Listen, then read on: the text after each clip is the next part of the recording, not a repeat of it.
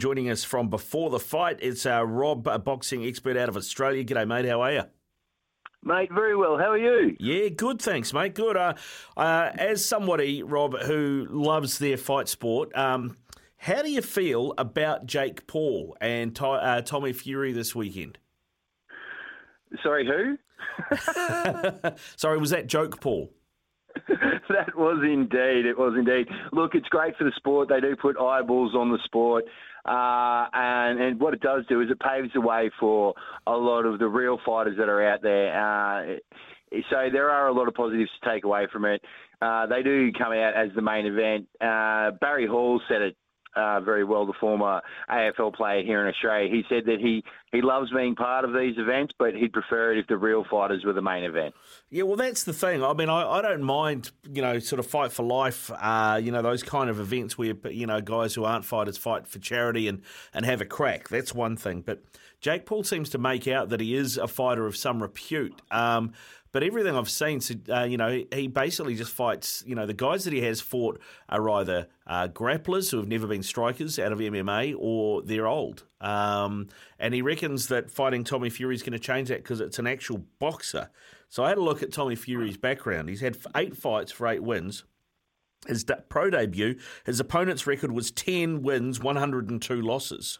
This is absolutely correct, yeah. The next opponent was no wins, 26 losses, and then 2 wins, 26, none in 11, and none in 9. So, I mean, we say Jake Paul's fought nobody. Tommy Fury's fought less than nobody. Yeah, by that count, 200 times less than nobody. But look, to say he's got a padded record would be an understatement, but this is apparently the first professional boxer that Jake Paul will be facing. You've nailed it right on the head. Everybody he's fought is a retired, smaller MMA fighter, and no one he's fought has ever been his size. He always has them smaller, trying to come up in weight to him. They're short camps with big media responsibilities. So it's a tailored package towards the A side, absolutely. Yeah. Now, I don't know what this does for, the TikTok generation, mate. They're the next generation coming through. How much of this hype is being believed, do you think, and how damaging could it be for the sport? Damaging-wise for the sport, if we saw it on a grand scale right across the board, wholly and solely, and it got out of control, maybe that would water down a little bit of the hard work that the real fighters are doing. But at the moment, I think it is bringing eyeballs to the sport. A lot of people are seeing it for what it is. There's plenty of commentary out there outlining exactly the levels of skill that are being portrayed on the screen in front of us. But as for the younger TikTok generation, they are hook, line and sinker, and he is their god, and we can say nothing bad about him. That's a worry, isn't it? That is a worry. Let's talk about some proper fighters that deserve some attention then, mate. At before the fight, you focused mainly on Australian fighters, and fighters coming out of Australia and New Zealand in the last few years have really started to make waves. So from a New Zealand point of view, who should we be getting excited about watching coming out of your side of the ditch? Well, Andre Mikhailovic, Jerome Pampalone, out of Peach Boxing. Both of those guys are doing amazing work. David Light is about to fight Lawrence Coley for a cruiserweight world title. That's only a few weeks away. I think 5 weeks away. That's an amazing fight. David Light having an absolute resurgence at the moment with Isaac Peach. And now that he's signed to No Limit as well. So Miyamoto's got a fight coming up soon. She always makes big waves over there in New Zealand boxing. So she's doing great stuff as well. But yeah, Joe Parker's got another fight coming up soon too. And there's a lot of eyeballs on that because there could be a potential Trans-Tasman challenge out of this between an Australian opponent, whether it be Dempsey McKean or possibly even Justice Hooney, now that he's signed with Matchroom. So a lot of exciting stuff happening over in New Zealand at the moment. Yeah, I mean, the fact that Justice Hooney might go up against Parker is interesting. It feels like it might be maybe a little early for Hooney. I mean, I know Dean Lonergan is looking after him, and Dino's a smart man. He used to work with Joseph Parker. What do you think the chances of that are happening? And what about Lucas Brown? Where's he gone? Lucas Brown's got a big fight against Jay Miller coming up over in Dubai. Lucas has only had the 3 losses at the moment, so still commands a fair bit of respect, has gloves, is willing to travel, and being that it's heavyweight boxing, the purse is accommodating. So it seems to work out quite well for Lucas. He also markets his own fights quite well. Dean doesn't actually look after Justice Hooney anymore. Justice is now signed with mega promoter Eddie Hearn from Matchroom, and Eddie did say that he was going to take it a little bit slow with Justice, and that he might pull him back a little bit and develop him a little bit more. Like you said, the Parker fight a little bit too early, whereas the Dempsey-McKean fight, Dempsey's had 18 wins, and he's also signed to Matchroom. So we know that the Dempsey-McKean-Joe Parker fight's been one that has been touted for quite a while. Also, Anthony Joshua's there with Matchroom. So what happens for Parker after this one is we're not sure. I think he's got plenty of fighting years left in him. I love Joe. I've interviewed him many times. He's very fast. He's flashy. He's done great work over this side of the world. And the Kerry Russell TV stuff is absolute gold. Yeah, it is indeed. It is indeed. Yeah, well, I mean, tell you the other fight that I'd love to see Joe get, and I don't know if it's something that's on the cards or maybe it's yet another fight away, but I'd love to see a rematch with Dillian White, because I felt like he was probably a little bit hard done to. I mean, I think you can, if you look at the cards for that fight, how much of it came down to what was a head clash or a head butt, if you like, that was marked as a knockdown. We'd love to see that rematch. Everybody on this side of the world would love to see that rematch. The fight was amazing. And they do message each other back and forth, we've seen on social media. Now, all of a sudden, it was touted it was going to happen.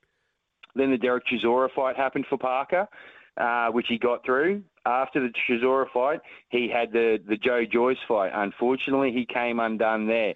So it's always kind of happened, but then other fights have come up because Joe likes to stay active, and as well he should. And now, we've got we've basically got another 2 fights sort of on the mark there, on the horizon for Joe Parker. But whether he gets that Dillian White rematch, I'm not sure, but we'd all love to see it. Yeah, we would. Now, you mentioned Peach Boxing. Of course, they are doing really, really good things at the moment.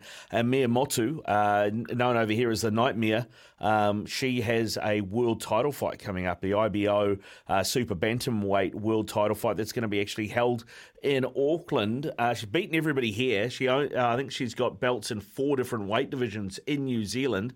Just how good do you think she is? She is good. She is great. And the other good thing about it is at bantamweight here in Australia, we have Shanika Johnson, who has the IBF title. Now, she's just recently signed to Top Rank. So you could see, if the performance is great enough, you could see a Trans-Tasman challenge for the 2 belts, the IBO and the IBF. That could be something that's on the cards. There's been no indications of that, but it would make a lot of sense for Bob Arum to make that fight happen. It'd get a lot of attention over here. And if you're trying to, because Shanika obviously doesn't have the big calling over in America, and neither does Miyamoto, but the pay-per-view sales would definitely translate a lot better if they had that kind of opponent. Whether that happens or not, we're not sure. Ebony Bridges is at super bantamweight, and sorry, she's at bantamweight and Shanika's at super bantamweight. So there's 2 Aussie girls in and around those weights. Miyamoto can make either one of those weights easily enough. So she is good, and she's got a great coach in Isaac Peach, who's doing amazing work with his fighters. Yeah. If she wins that title, what do you expect? I mean, is that, I know you've just talked about a couple of Australian options, but do you think that will mean then it opens the market up for her maybe to go to the US? Absolutely, it does. It takes her ranking right up there. The IBO is the 4-belt sanctioning body at the moment with the WBC, WBO, WBA, and the IBF. But the IBO is always the 5th one everyone talks about. So it's getting a lot more clout at the moment. There are a lot of great champions that have it. It boosts her ranking. It ups her profile. It's nothing but a positive. Now, I've talked to David Light a few times. I trained with his flatmate. would you believe, a bit. And we know David reasonably well, mate. He is going from strength to strength, and he's had some good fights under some difficult circumstances. He's gone to Florida a couple of times and fought fighters in their own backyard and taken them out. He knocked out one guy probably at 7 months ago over there in the first round, who was very highly rated, a Cuban-American boxer. Now he's got this title fight coming up, which is going to be in Manchester. His record at the moment is 20-0. He's a bit unassuming, isn't he, David Light? I think people underestimate him a bit. He flies under the radar. He doesn't have that kind of out there persona. And Isaac does all the talking for him, which is great because Isaac can talk. And look, this is a great fight against Lawrence Okoli. Anything could happen here. He's in with a red-hot chance. It's a strong division, and the Australians and the Kiwis are right up there.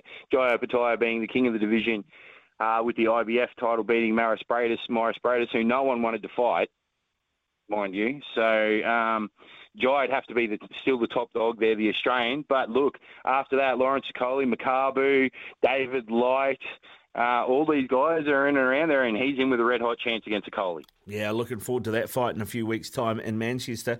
What about your side of the ditch, mate? I know Liam Wilson's been making all sorts of headlines. Where is Australia at on this and his claim that the referee's done him out of a world title? Look, there has been a dispute put in about the lengthy time on the knockdown and the mouth guard. It's not going to be a successful dispute.